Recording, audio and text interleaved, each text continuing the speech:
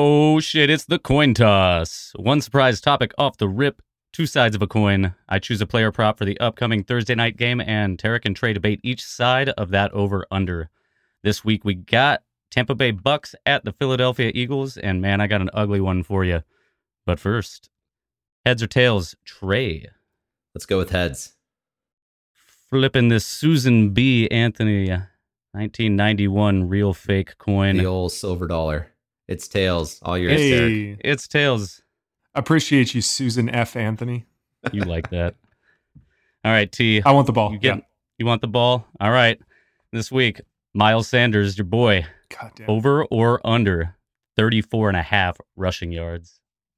All right. I actually was thinking about this before the recording because I saw a tweet by Matt Harmon who said, Miles Sanders has been disappointing all year. Tampa Bay Buccaneers run defense is godly, and we're all going to sit him, and then he's going to go off, right? So you know what? I'm going to say over, and this is why. I feel horrible about it, but I'm making the bad bet that Miles Sanders has a big play because last year he kind of made a living on having really long rushing plays against really good defenses. Like I remember the Pittsburgh Steelers, they were the best defense in the league last year. Miles Sanders had a great day against them because he had a 70-yard touchdown run. So you know what? I have Miles Sanders in 3 leagues. That's like half of my leagues. So I'm benching him in all of them. But I'm taking the over. He's going to have a big play and a touchdown, and I'm going to be mad that I benched him. All right, Trey, what you got? Brutal. Well, give me the under, and I'll tell you why. Just this Tampa Bay defense is absolutely stifling the run, and it's real. And I don't think Miles Sanders is going to be the difference maker to break that trend. I mean, we just saw Miami last week, and Myles Gaskin had like less than 10 yards rushing, but he did all of his damage catching the ball. So I could see Miles Sanders getting a few more passes than usual. I could see Gainwell definitely getting involved in the passing game. And if anybody's running the ball this week for the Philadelphia Eagles, it's going to be Jalen Hurts. He was having a fantastic start to his second year as a pro. So yeah, give me the under on this one. I don't feel bad about it either. No, I love that. I'm taking the under 100% on it. But I do have a follow-up for John. Oh, I have a follow-up here. Kenneth Gainwell. Who? 14.5 yards rushing. Ooh. I like it. Give me the under there. No, Really? no. I like it. Give me the over on it. Yeah. He really makes his hay in the passing game. And if we really think that the Tampa Bay rushing, I mean, look, have we ever seen Vita Vea and a wall in the same room? Because I think they're the same thing. It's unclear if Vita Vea is not actually. I mean, what you could say is that when Kenny Gainwell is in the game, the defense is expecting pass. So that means he may have better rushing lanes than Sanders would. I can buy that argument. But look, I'm pot committed to Sanders on the over here. So, I'm going the other direction on Gainwell. He's locked in, folks. Hey, if anybody's pot committed, it's me. And I really think that Kenny G, the new Kenny G is Kenneth Gainwell, because the old Kenny G, I haven't heard from him in a while. Who? Yeah. Who? Kenny always heard a day. It's the best I could come up with on short notice.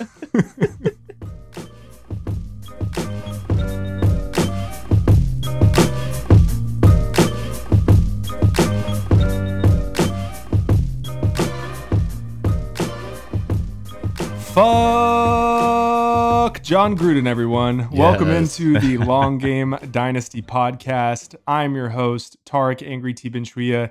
It's a weekly roundtable discussion about fantasy football. Wow, I fucked that up. Keep it going, man. No, I love it. No, you're thriving. You're in your element here. Don't restart. Listen, I'm Angry T. With me, as always, Trey Cryan and Mitch Yates. Fuck John Gruden. Trey, what's going on? Way to push through, brother. Way to push through. Man, I'm Thanks, good. Man. I'm good, dude. I was actually at a college football game last weekend. I was with my buddy Zach down at Blacksburg Lane Stadium watching Notre Dame at Virginia Tech, which was a hell of a game, especially as a Notre Dame fan. So, yeah, I had a great time. Just didn't celebrate too loudly in front of those pretty rowdy fans there at Virginia Tech. But it was a good time. Great seeing you, Zach. Love you, dude. And yeah, it's good to be back. Shout out Zach Vergils. Miss you, bro.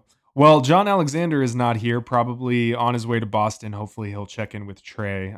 He usually does a college player highlight each week, but in his stead, I'm going to do it. And my college player highlight's going to be wide receiver out of Texas, Xavier Worthy. This is a true freshman. And the first couple of games of his career were kind of marked by key drops and fumbles. But man, he painted over that last weekend. Massive game in the Red River rivalry. 9 catches, 261 yards, and 2 touchdowns. No matter the conference, that is impressive for a true freshman playing with a question mark at best at quarterback in Casey Thompson there at Texas. Slight frame, small guy, 6'1", 160 pounds, but he's got some time to bulk up. And even then, we aren't BMI truthers here. He's not draft eligible until 2024, but let's watch his trajectory. I really like what I saw there. So keep an eye on Xavier Worthy. Mitch, what's going on with you? Hey, what's up, man? Here to talk about another college wide receiver. I might have mentioned him once or twice before, Jordan Curley. And again, super proud of the little bro. Game-winning touchdown against Navy. If you haven't seen that play, go watch it. The way he contorted his body around the corner who was draped all over him and caught that ball. Incredible. Heal up, man. I know that shoulder, I think he sprained it on making that catch, but you wouldn't notice it after he got up and celebrated. In his own words, it was worth it. So heal up, buddy, and go SMU. So as we have been doing the last couple of weeks, we are just going to go over some key insights from the previous week of football. We just finished up week 5, looking ahead to week 6. So we're going to have 2 insights from each of us from the week 5 slate. Let's kick off this first half, Trey, and we'll start with your first insight for Dynasty. Yeah, so the first thing is, it feels like old news now, but last Thursday, the Thursday night game, Russell Wilson got hurt. And apparently he suffered a, quote, tendon rupture and a fracture dislocation of the middle finger of his throwing hand, which sounds bad, guys. So he had surgery last Friday, and the report is that Russ is going to be out for the next 4 weeks. So the games he's going to miss are at Pittsburgh, New Orleans at home, Jacksonville at home, and the bye week. So right now it looks like he's targeting to return week 10 at Green Bay. So with Russell Wilson out, that meant Geno Smith was a hot waiver wire ad in all of our super flex leagues, which definitely is not what I would have expected going into this year. Didn't think I'd be blowing half of my free agent budget on Geno Smith and getting outbid in the process. But, that's fantasy football for you right there. But look, by the time week 10 rolls around, Seattle very well could be like a 3-6 team, like assuming they win the one against Jacksonville, maybe, I guess, 3-5, 3-6, either way. But look, I mean, based on that, this season, it looks like it's on the verge of a collapse. And we saw this play out last year in Dallas when Dak Prescott was hurt for pretty much the full year. This is really bad news for the other pieces in this offense. I mean, just think back to Amari Cooper. He really struggled with all of these backup quarterbacks thrown to him. And now with his starter back, he's putting up a high-end wide receiver 2 value for the rest of the year. So pay attention over the next few weeks. I think what's going to happen is there's going to be a buying window that's going to open up for Wilson, for Metcalf, and for Lockett. And if you're a rebuilder looking out to next year, I think all these guys are about to take a big value hit when Geno Smith comes in and starts struggling. And, maybe they don't rush Russ back from injuries. So look, just keep an eye on the situation. Be ready to put in your offers. And look, also that Russell Wilson manager, they may want a quarterback now because they're probably a contender. So, maybe you could go ahead and throw out Tom Brady and Cordero Patterson. Maybe that's enough to get Russ. And if not today, I bet it'd probably be enough to get it done a month from now. Yeah, speaking of Geno Smith, the Jets very silently fist pumping about the Seattle season collapsing because they own Seattle's first-round pick from that Jamal Adams trade. So, hey, good day to be a Jets fan? Yeah, man. No, nobody's having fun in New Jersey right now, especially. It's a good day in New Jersey. No. The excitement from the win over the Titans has quickly faded as they're returning back from right. Over the pond there. Look, Trey, I think you may have dodged a bullet half of your free agent budget is still available, and you didn't get Geno True. Smith. True. Man, the picture was painted perfectly for him. He came in there and he started getting them caught up, and he's starting to look really good. The crowd's chanting Geno, Geno, Geno. You know All what the happens. 12s are shouting Geno. You know what happens. You know there's an immediate interception coming, and sure enough, man, no, like once teams start game planning for him again, somebody else can have him. I'm good with that.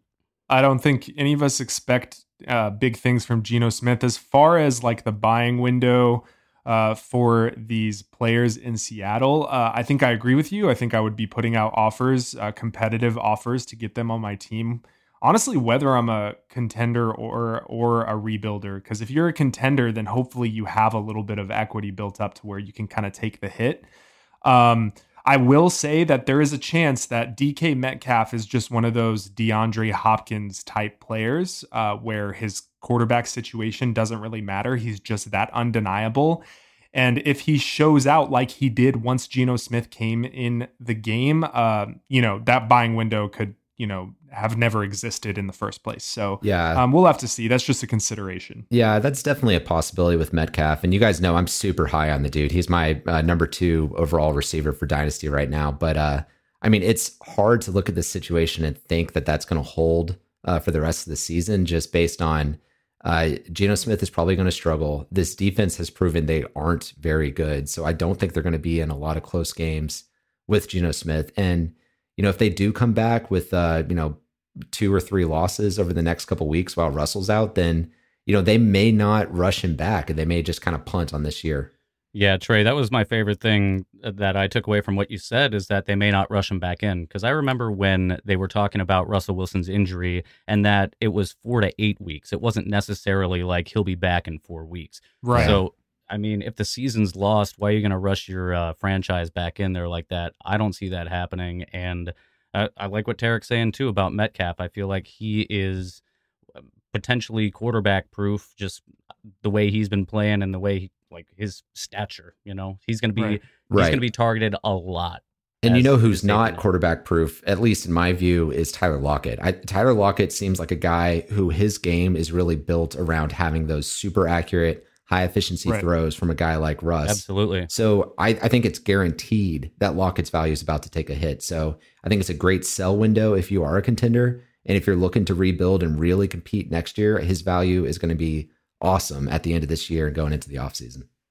Yeah. And Tyler Lockett and Russell Wilson's chemistry was just like next level, and you don't get that kind of brain meld with Geno Smith. No, definitely not.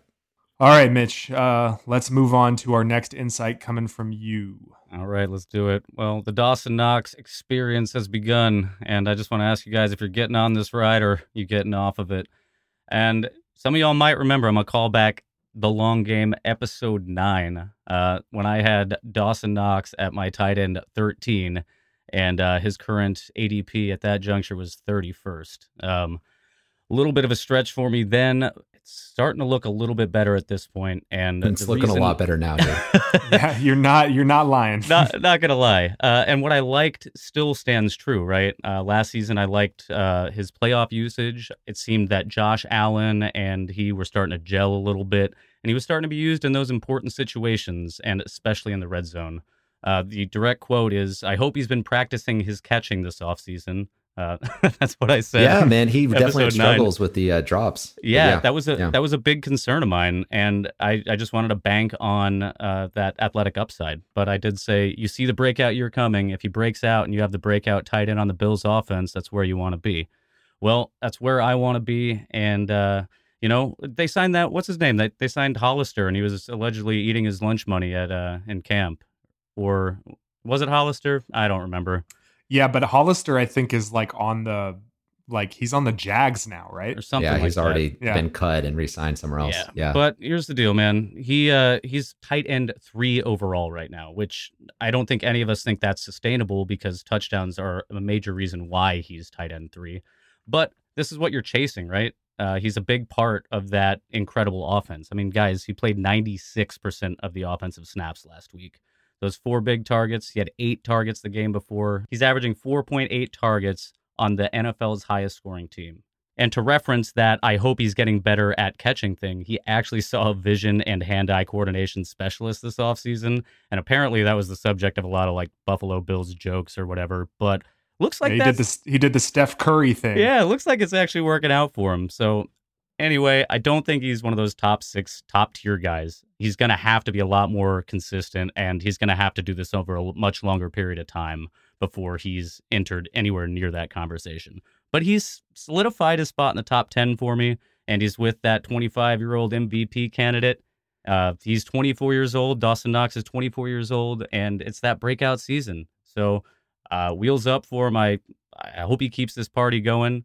It looks to me kind of like it's sell high time. I was guessing that's how you feel. Maybe you guys don't feel that way, though. And I'm just curious how high everybody is on this, because 9 seems pretty high. That's where I got him right now. Yeah, I mean, 9 does seem pretty high until you kind of scope out the rest of the tight end situation right now. So really in Dynasty, there's a big 7 for me. And that tier of 7 ends with Noah Fant.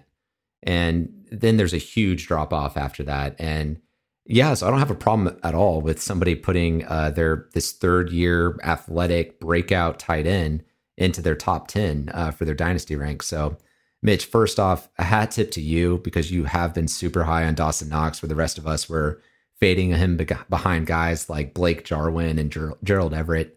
I mean, look, this dude, obviously he's getting a ton of unsustainable efficiency right now. The touchdown numbers are going to regress. We saw it happen with Bob Tunyon last year, and, Tunyon is kind of nowhere to be seen right now. But this is also the time where you'd expect a young, athletic, former fullback to break out. It's their third year in the league. And, we were sitting here talking about guys like Cole Kmet, guys like Adam Troutman as breakout candidates, but Dawson Knox was in a much better situation. He had all the athleticism in the world, and he's getting a ton of usage in the red zone. So everything is kind of coming together and working perfectly. And what's really kind of sticking out to me about Buffalo is these touchdowns are going to Dawson Knox, and they're not going to guys like Gabriel Davis, who some of us were kind of high on in the offseason. And they're sure as shit not going to Stephon Diggs, who, like, for whatever reason, is just like, I think he's got like 1 touchdown on the year. Maybe he's got a 0, but he's not getting. No, he's definitely got 1. He's got 1 total, right? With all of that volume. So I think Diggs is going to start getting more of those looks. I think Josh Allen will probably start running in the end zone a little bit more. We've seen Zach Moss turn it on this year too, but there's tons and tons of touchdowns to go around, tons of scoring in this offense. So, I don't think I'm selling. I like the hold here if you're a Knox manager, and it might be a little bit too pricey to buy after that huge breakout week that he just had. But once you get a little bit of regression, and he has a few quiet weeks, he's just as valuable as a tight end candidate as anybody else in this big second tier after those top 7 guys to me. And Trey, I love that you think he's a hold right now, because I completely agree, but I'm still looking to buy him as well. And like you just said, if he has a down week or 2, that's that friendly reminder that he's not a top 6 or 7 guy. And so he might lay an egg in somebody's lineup. And when he does that, that manager is surely going to be pissed off. So right, yeah. I think that's what Trey was saying, right? If you see that regression, right, right. And you said 4.8 targets a game. Let's be honest, like that is not top tier tight end it's not. Volume, right? So he's gonna have to increase his usage in the passing game to really take that next step. But yeah, Dawson Knox is an interesting cat because he was seen as somebody who was a little bit overdrafted by the Bills there in the 3rd round. He had 0 touchdowns at Ole Miss, playing with A.J. Brown and DK Metcalf. He was a former fullback. Mm-hmm. Yeah. So that's really interesting. I have moved him up to my tight end 9 as well. And it's essentially like he took Bob Tunyon's lunch.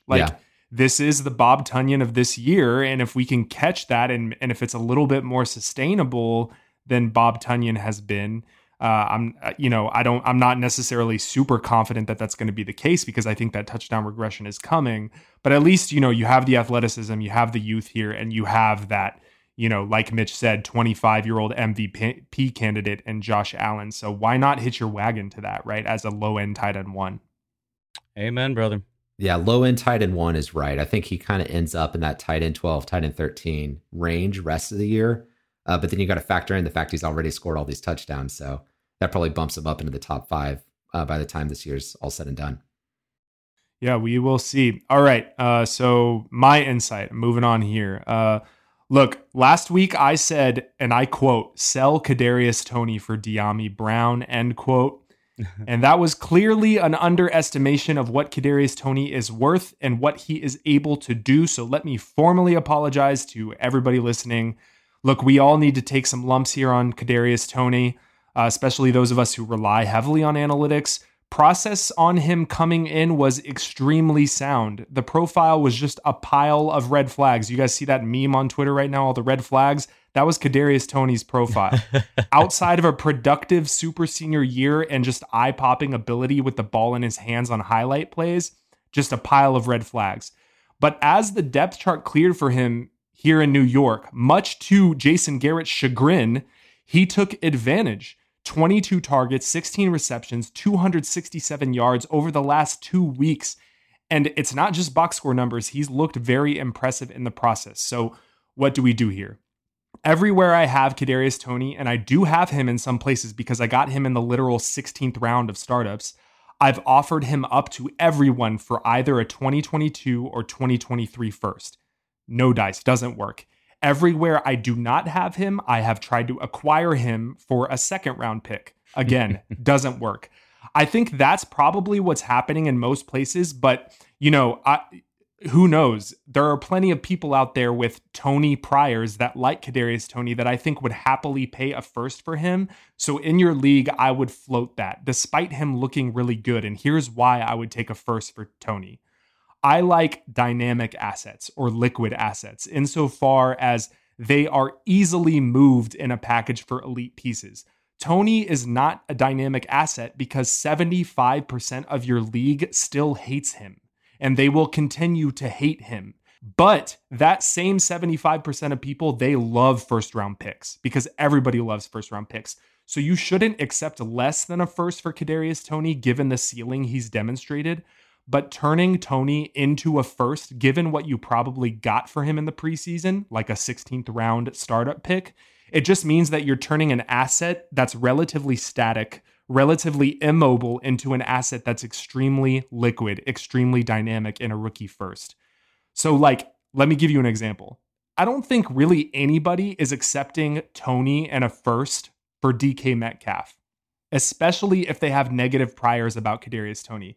But a lot of people will think really hard about accepting 2 firsts for DK Metcalf if they're in a deep rebuild. Like me and Mitch, we got Tyreek Hill for 2 firsts from a rebuilding team recently. So I think if you change Toney into a first, you can get somebody on your team that you really like. Now, the obvious disclaimer here is that if you like Kadarius Toney, you have him because you drafted him ahead of market, and you think that this is real and you want him to just be a guy who develops and puts points in your lineup, then feel free to hold him. I don't hold that against you. I was very impressed by Toney, so that's completely legitimate. But for most of us who still want to hold on to some of our priors about Toney, I think trading him for a first is the way to go.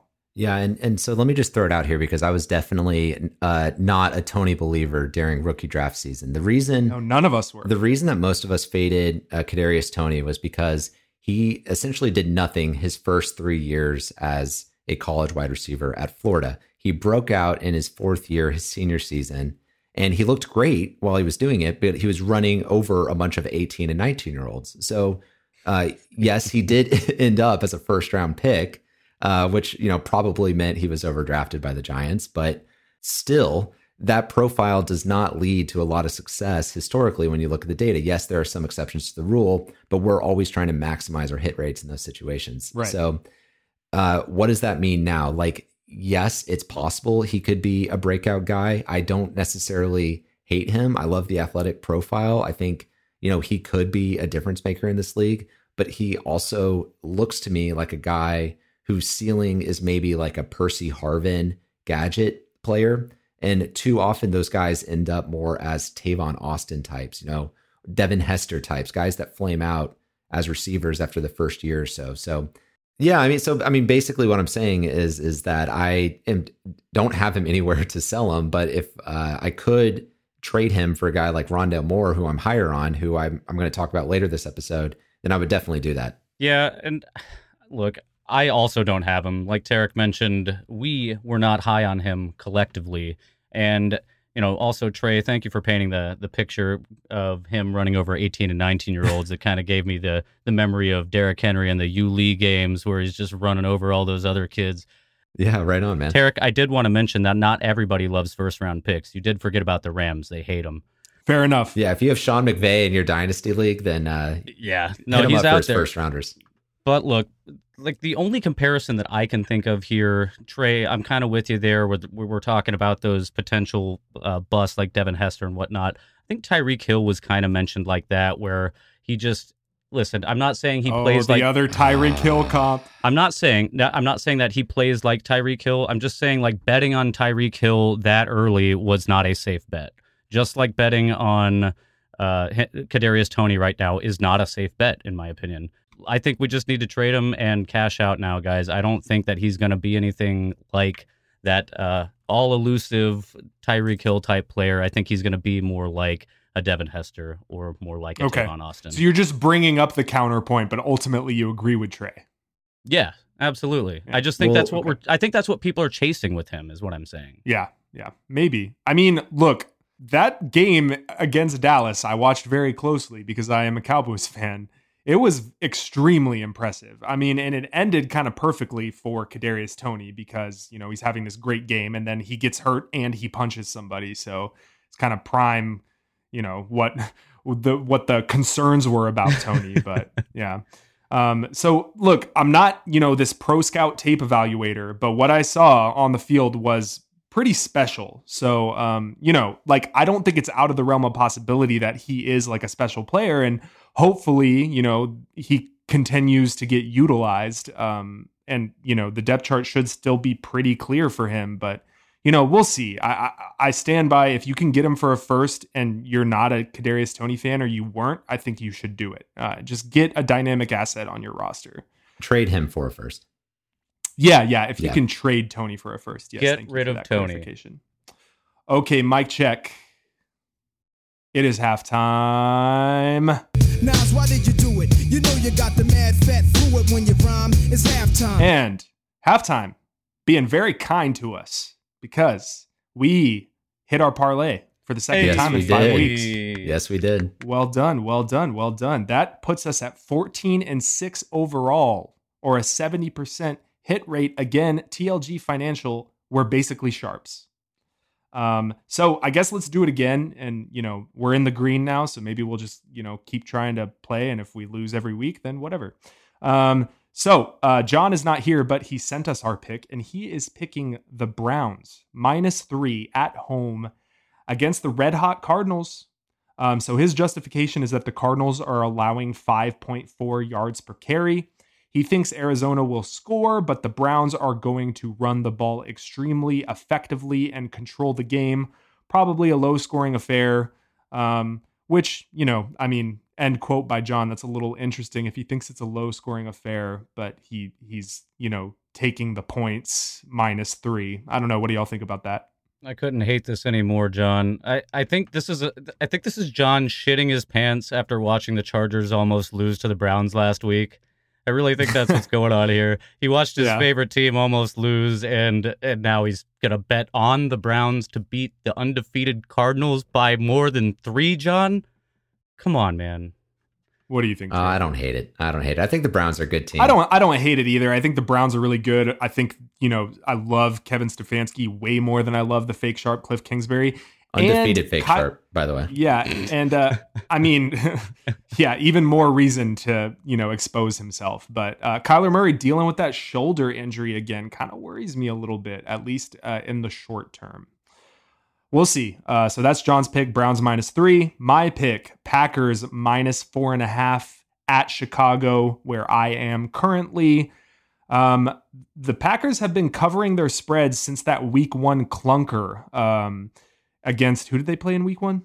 New Orleans. They got waxed by Jameis. Right. So division game at home for Chicago makes this bet a little bit scary, But I think the line of -4.5 reflects that, because there's so much disparity, like in talent, like in especially like game readiness between the Packers and Chicago, and an even bigger talent disparity at the coaching position between the two teams. The weather is perfect in Chicago right now. Rodgers is just going to walk into Soldier Field and throw for 400 yards and 4 touchdowns without even trying. Now, I don't know that he's going to do that. I think the Chicago defense is pretty good, actually. But yeah, except for when they faced Matthew Stafford in a competent offense. Yeah. I mean, I like the pick, dude. Thanks. I'm with you there.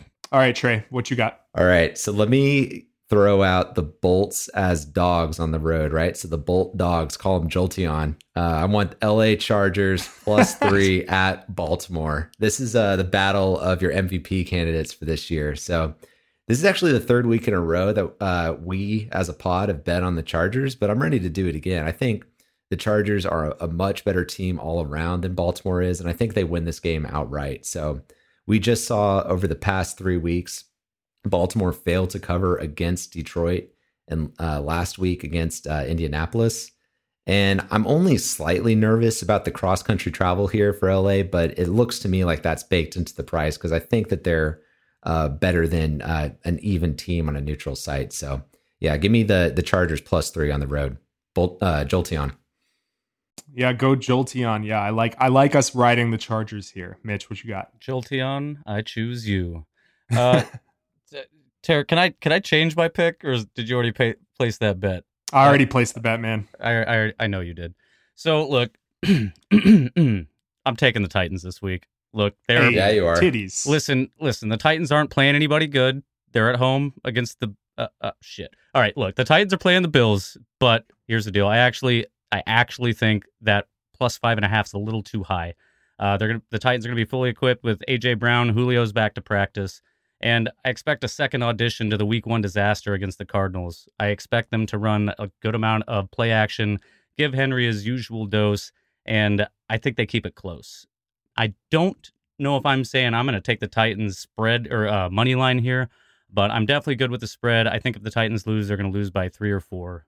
I don't think 5.5 is what's going to happen. So, but really, I just wanted to do this to make you guys all Titans fans on Monday night. So, go Tits. Okay. Hey, I'll be rooting for him. Look, Trey, Mitch said very cautiously, I don't think that I'll take the Titans money line here, but I like the spread. Give me a fucking break. Of course you don't like the Titans money line against the best team in the NFL, Mitch. Give me a fucking break. I love you, buddy. Hey, and man, go Titties. I know a good amount about this team. Listen, the Titans played down to the Jets and fucking lose, and they're going to just play up to the Bills and fucking win. I hate this team. This is what they do. And if I'm putting money on them, I'm taking the points. I'm never betting on them when they're expected to win, because I don't expect them to. So Mitch, hang on a go. So rewind 2 weeks. You assured us for sure Tom Brady would go into New England against his old team in prime time and throw like 500 touchdowns, which you bet against the home team dog in prime time, and it looks like you've learned your lesson. So home dog on Monday night. Let's go. All right. Let's kick off this second half, though, and we're going to Trey crying. So I'm going to talk about the Cardinals, right? So like I said, they're the only 5-0 team remaining. Fake Sharp is still undefeated, stands alone. So they figured out something there in the desert. And I'll keep this quick.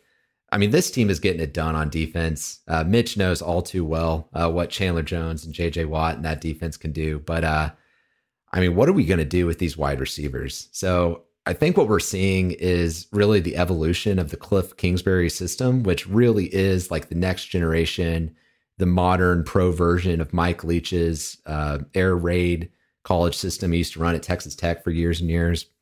No worries at all with Kyler Murray. I mean, yeah, I guess he's got the shoulder injury, but he's the man. Long term, he's fine. Yeah, he's the man. He's a top 3 locked in dynasty quarterback for years to come. But I mean, DeAndre Hopkins right now has just been a ghost, has not found the end zone, has not been the guy that I expected he would be this year. You guys remember, I thought D-Hop was like a locked-in candidate for wide receiver 1 overall. He has not been that by any stretch, but I'm not losing hope entirely. I think there's a chance he bounces back. But behind him, you've got Rondale Moore, Christian Kirk, and the near retirement home, AJ Green, all battling it out for that wide receiver 2 spot. And they're all pretty much dead even in terms of targets. So for each of these guys, I think it's good for us to kind of understand, who do we want to target in this offense? Do we want to fade the entire offense because the situation is too murky? Or do you want to place your bets on like 1 or 2 guys and see what happens? So for me, that dude is definitely Rondale Moore. And if you saw the game against San Francisco last week, he had the catch of the year on a throw that was like 40 yards downfield out of the pocket from Kyler Murray. It was just an absolute strike on the sideline, and Rondale Moore made a hell of a catch. Incredible. So yeah, he's still a buy candidate for me. I think what we're seeing right now with Christian Kirk and AJ Green has opened up a sell window where there wasn't one or 2 months ago before with these guys. And, I mentioned this already. Kadarius Toney's getting a lot of hype. Rondale Moore is a guy I believed in before the season, and I haven't totally adjusted my priors on yet. So if I can sell Kadarius Toney for Rondale Moore straight up, sign me up. Oh man, Trey, I cannot. I gotta tip my hat back to you, and I'm actually wearing one, so I'm gonna tip it. I was so wrong on Rondale. I was Rondale. Rondale Moore is incredible, man. Every time he gets the ball, it's electric, and sometimes when he gets the ball, it's electric how he gets it. He's got the juice. Dude is really, really good, and my priors need to be just flipped over, and we need to do that again. But I will say about Hopkins, you're absolutely right. He's been a ghost, but he's done some crazy shit in the fourth quarter. Like last game, he had like 0 or like just less than 5 on the scoreboard. And I was looking at him in one league going, well, here we go. Hopkins just blowing me the game here. And then he turns around, gets a touchdown, and ends up having 9 targets and 6 catches, which none of that happened till late. And so it is a little scary, but I do think that Hopkins is still going to Hopkins. He's just going to kind of disappear a few weeks here and there. But, dude, Rondale is being game planned, man. Like, get in on this guy before it's too late, because I don't know. Sure. And the thing I really, really, really like about what they're doing with Rondale Moore is they're starting to give him some more of those touches out of the backfield, too. He's starting to get more of those carries. I think he's gotten like 1, 2, and 3 a week over the past 3 weeks. So he's starting to get more work on the ground, which if you're looking for a gadget type guy, I mean, that would really put Kadarius Toney over the edge, but Rondale Moore has already got it. And let's not read too much into the first 5 weeks, but yeah, it looks like this dude is a hit. Yeah, and Max Williams, the tight end, was kind of ascending, but he just went on IR with a season-ending injury. So I think those 4 wide receiver sets are going to keep happening. Yeah. And what that does is maybe it extends this sell window that Trey is talking about for the lesser guys in Christian Kirk and AJ Green.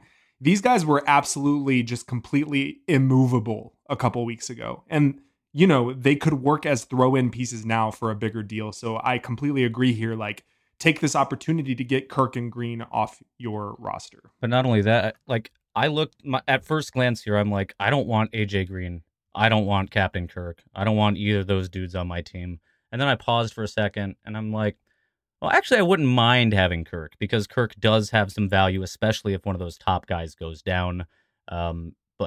And that means moving forward too. But AJ Green, kick him to the curb. And the thing with Christian Kirk right now is he had 2 touchdowns in week 1, and he hasn't found the end zone since then. So a lot of us are going to be anchored on that week 1 performance, and that's going to kind of artificially inflate his value the rest of the year. Yeah, he could have a 2 or 3 touchdown week again, because this is an offense that we expect is going to score some touchdowns. But long term, I mean, the profile with a guy like Rondale Moore, paired with D Hop and a MVP candidate like Kyler Murray throwing him the ball, I mean, that's dynasty gold right there.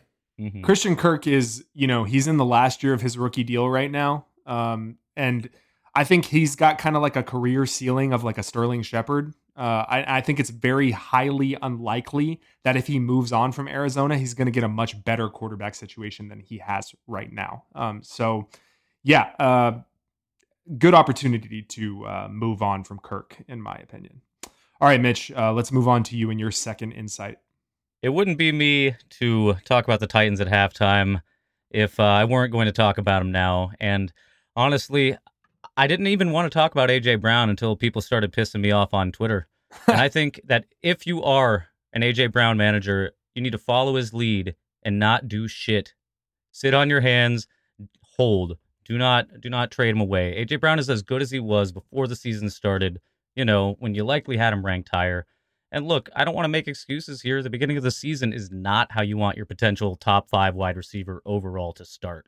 There's a lot of hype in the Titans' alleged high-powered offense this year, and they got off to a rough start. And both A.J. Brown and Julio traded each other their hamstrings or whatever they did, but they're both coming back, and I don't think 5 games is simply enough to throw away your priors. This is the same bullshit, too, that we've heard before he was drafted. Like, I don't know, man, he's on a run-first offense with Derrick Henry, and now Julio's there. Or, like, Tanny's good, but he's not great. Or AJB had to be incredibly efficient to finish as a wide receiver 1. Or my favorite, A.J. Brown is trash. I think that's what you heard on Twitter? A.J. Brown is trash? Yeah, the Twitter people told me that. So dumb. That's so dumb. What are we even doing here? Another one, though, is just like he's just another Twitter darling, right? Like, this is how people are reading into this. Like, I'm not saying, because we're 70%. We're sharps, right? Basically sharps. No, I just don't understand why 5 games is enough for people to throw away their priors here. So if I'm not an AJB manager, I'm just knocking on the door because I think that there are some rosters out there that are contending right now that expected A.J. Brown to put up some solid contending numbers in their lineup, and he's sitting on their bench right now. So I think now is a good time to make a move before he does what he does and reminds everybody that he can put up like a 9-reception, 150-yard, 2-touchdown game, because that's coming. Currently, he's my wide receiver 6 because Chase passed him, not because he started a free fall. If A.J. Brown is on a contending roster's bench, it's time to pull that trigger, guys. If A.J. Brown's on a contending roster's bench, that would be absolutely crazy. Look, you said Jamar Chase passed him in your wide receiver rankings, but let me just kind of like clarify my position here because I agree with you. Like, the point is A.J. Brown is still a tier 1 dynasty wide receiver, right? So if you can move within that tier 1, if you can get like a 2nd round pick or like a receiver or a tight end or something that you really like in addition to A.J. Brown and trade away Jamar Chase, that's something I'm personally doing because that's just moving in the same tier and gaining profit out of it, right? Yeah, exactly, Tarek. Yeah, I mean, so the situation here is definitely a rough start to the year for A.J. Brown, and it certainly doesn't help that touchdown regression is hitting this offense kind of like we knew it would going into the year. I mean, the Titans offense has just been extremely, extremely efficient when it came to scoring touchdowns over the last 2 seasons. So this was something that, I was trying to warn our listeners on going into the season. It looks like it's popped up. Now, what I definitely did not see was the emergence of Derrick Henry pass catching Christian McCaffrey running back 1. So yeah, that's been incredible to watch. And I mean, if he's going to just go and catch all the passes and take all that target share from A.J. Brown, then I don't know what to tell our listeners there. But look, I don't think there's reason to panic. I was definitely a little bit concerned week 1 when they laid that dud out there against Arizona. It seems like the offense is kind of bouncing back. A.J. Brown definitely does not deserve to be any lower than this top tier of dynasty wide receivers. And even if you want to put him at the end, that only leaves him as like, wide receiver 6 or 7 overall. So I do think there's a discount out there right now for A.J. Brown. I called out a couple weeks ago that you could probably flip a guy like Cooper Kupp for A.J. Brown straight up. I think that's even more doable today than it was 2 weeks ago. So if you do have Cooper Kupp on your roster, I think that's a great trade target to go out and get. Yeah, and Mitch, just FYI, in our main home league, I have A.J. Brown and you have Cooper Kupp. And no, you cannot have A.J. Brown for Cooper Kupp. Just, in case you were thinking about it. No. Well, in that home league, we do have the same score. I think we're both 3-1, but I can't remember which one of us is. 4-1. Yeah, we're both 4-1. And hey, speaking of 4-1, that leads in perfectly to my second insight. It's time to pay attention to what, I'm calling the economy of your league and figure out where exactly the seller's market is. So ask yourself these questions. Is there a cluster of 4-1 and 3-2 teams at the top and only a few 0-5 and 1-4 teams? To me, what that means broadly is that you're in a seller's market for contenders, i.e., you can move contending pieces for rebuilding pieces relatively easily because there's a lot of people thinking that they're about to be competing for that championship and they're chomping at the bit for that pot and for those contending pieces. So what you're saying is there's a lot of teams that think they're contending. There's maybe one or two teams that are kind of near the bottom of the league. So what that means is those contender pieces have an inflated value compared to the younger guys with a lot of future value baked in, right? Mm-hmm. Right. Okay. Exactly. Okay. Yes. Thank you. I mean, and then on the other side, are you in a league that there's a lot of teams signaling that they're kind of already turning toward the rebuild? That would mean that you're in a seller's market for picks and young rebuilding assets in which contending assets like Antonio Brown, Adam Thielen, age cliff running backs, those values, they become slightly depressed and they become potentially more acquirable. Now, obviously, there's this big disclaimer here. This is going to depend on where the pieces are distributed. As a dynasty league kind of matures after the first couple of years, assets will naturally become a little bit more polarized. But in the younger leagues, you really profit by being the first to identify what the overall economy of your league is and jumping in early to where the buying and the selling efficiencies are. So I just think right now you need to kind of do a macro scan of where are the different teams in my league in terms of their records? What are their kind of sentiments? You probably know these people in your leagues at least somewhat, and through previous conversations whether they want to contend, whether they want to rebuild, if they're hedging their bets. And every single time you figure one of those things out, it's an opportunity to gain an edge on them. Yeah, Tarek, I think what this really plays into is something we talked about on the pod a couple of weeks ago, right? Which is now is really the time of the year to really self-reflect and understand, for your own strategy, are you going to be a buyer or a seller? Are you going to be a contender or a rebuilder and really make that push? So you should definitely look at your win-loss record, but you should really focus on your points for. Are you suffering some crazy injuries? Are you having some bad luck with touchdown regression or whatever it may be? But, it also definitely helps when it comes to getting out there and negotiating these trades to understand these dynamics in the market, as you pointed out. So if you can gain an edge on your league mates and really set yourself up for an even more competitive year next year, really tap into, maybe that value, that extra, value bump that some of these rebuilding assets have this time of year, then, by all means go out and do that. But that starts with an honest self-assessment. It starts with, understanding the situation of you're in and those league dynamics, and then, basing your strategy around that.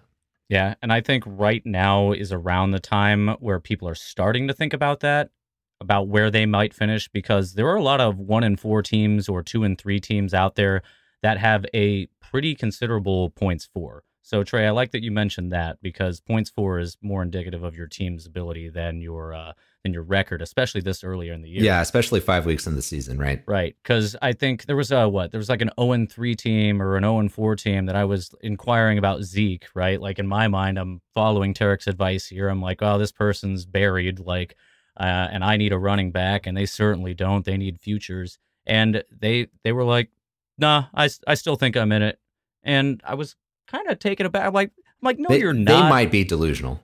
Right. And so, but it's either going to come around soon. Like if they're 1-6, they better figure it out, or I'm just not going to be talking. But I do think right now, I don't know if everybody's ready to admit defeat after 5 weeks. So this is right when that pivot's happening. This is when it's beginning, but I think the next couple of weeks is really going to shine through, and these trades are going to become much more easily acquirable.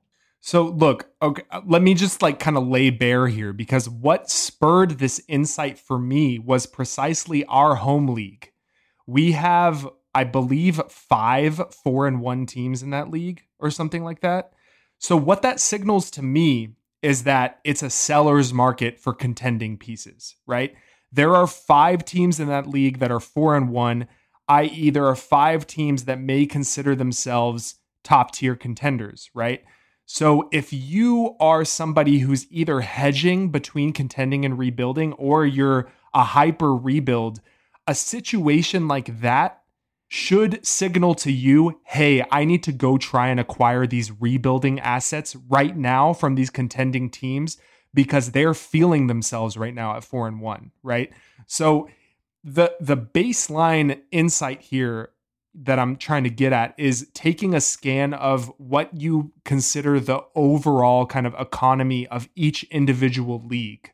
Like, how many contenders are there? How many rebuilders are there? And what kinds of efficient markets does that create, right?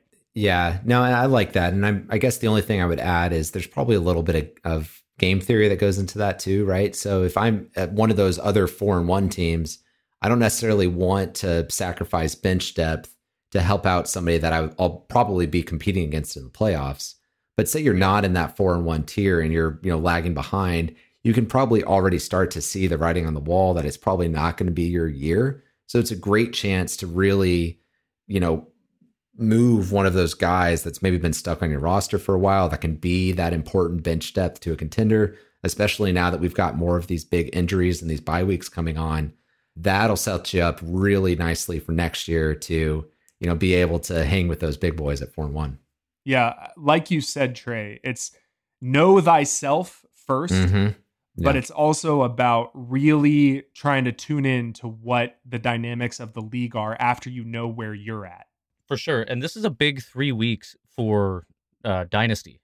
This is a huge 3 weeks because even if you're not like as active at trading as we would like you to be or you would like to be, I would at least put some time aside for these 3 weeks to make some trades because, like Tarek said, bye weeks are happening, injuries are happening, and people are deciding whether or not they're going for it this year. We're 5 weeks in, guys. It's time to adjust your priors, adjust your rankings, and figure out where you're at, but also understand that we have a much clearer picture of these player values than we did 5 weeks ago. Mm-hmm. Yeah. And, put your ear to the ground. I think that's like the baseline insight here is just like really dig deep into who you are and where the rest of your league mates are, and just try to be, we say this a lot, try to be first to the party, right? Yeah. Whether it's a rebuild, whether it's a contend, whatever your plan is, be first, right? I like it. Either finish first in your league, win the championship, or be first to some other kind of strategy. Be the first one to quit and sell all your shit. Exactly. All right, guys. So like we did last week, let's end the show with a couple of one-liner insights to where we just kind of go one by one, little nuggets. So I will start. Inquire about Chase Claypool. Look, Juju Smith-Schuster went down for the rest of the season, so obviously the price will have gone up since a week ago. But for Claypool, it is fucking wheels up from here on out, in my opinion. Mitch, what you got? It's time to buy J.K. Dobbins because holy shit, the Ravens running backs suck. All of them. All of them. Oh my God. So bad. They should just put Dobbins back in. Fuck it. I screwed up on that Tyson Williams call, so I'll take the L on that one. Look, guys, I think there's a tiny little microscopic buy window that just opened up for T. Higgins. And, he was out for 2 weeks with the injury. And he came back this last week. He had 5 catches for 30 yards, and he did not score. Meanwhile, he's getting overshadowed by his teammates. So I put out multiple offers this week for Higgins in leagues where I didn't have him. So I recommend you do the same. Okay, my next little nugget. Deebo Samuel has indeed overtaken Brandon Ayuk in my rankings, as has Mike Williams. In respect to Keenan Allen, enough is enough. I have seen what I need to see for Deebo and Mike Williams. Fair enough. Yo, I agree with you on both. Okay, I think Henderson is earning the lead back role for 2020. That would be Darrell Henderson. Or is it Daryl? Daryl D. Henderson. Hendo. I wrote Hendo. I even tripped over that. I think Hendo is earning the lead back role 2022. Okay. So 2022, Darrell Henderson going to be the guy. Cam Akers. I don't know about that one, Mitch. Staying in the NFC West here. So Trey Lance season is finally upon us.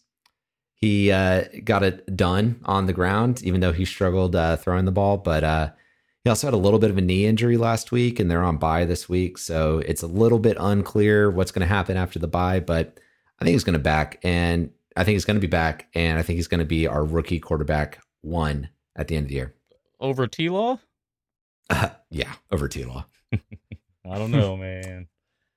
Okay, here's another one for you. Sell Mark Andrews for TJ Hawkinson, and I really hope that John Alexander sees my offer of Andrews for Hawk in our main league before he hears this edit. Mitch, what you got? So I touched on the big 3 wide receivers in Pittsburgh a couple episodes ago, or maybe it was last episode. Who's keeping track? But James Washington sucks, and Juju going down is a good thing for Claypool and Deontay. I think that these two are definitely going to be much better without Juju in the picture.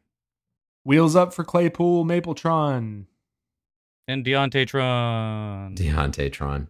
All right. To a lesser extent. All right.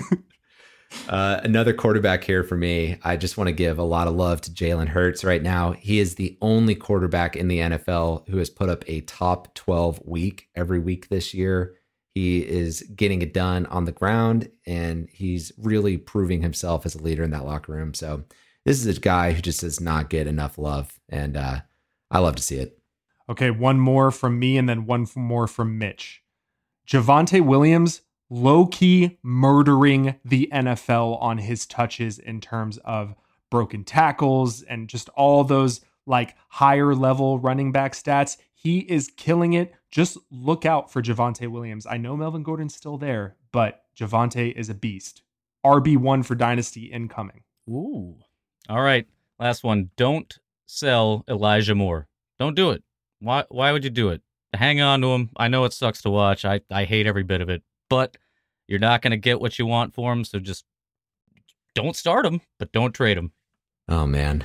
It's not looking good, guys. Don't do it. I've got a lot of Elijah Moore, and let me tell you, the offers I have gotten to sell Elijah Moore have been downright disrespectful. So yeah, do not sell Elijah Moore. I completely agree. And on that note, on that very important note, we will close out episode 27 of the Long Game Dynasty podcast. Miss you, John. See you next week, and see everybody next week. Goodbye. Bye-bye.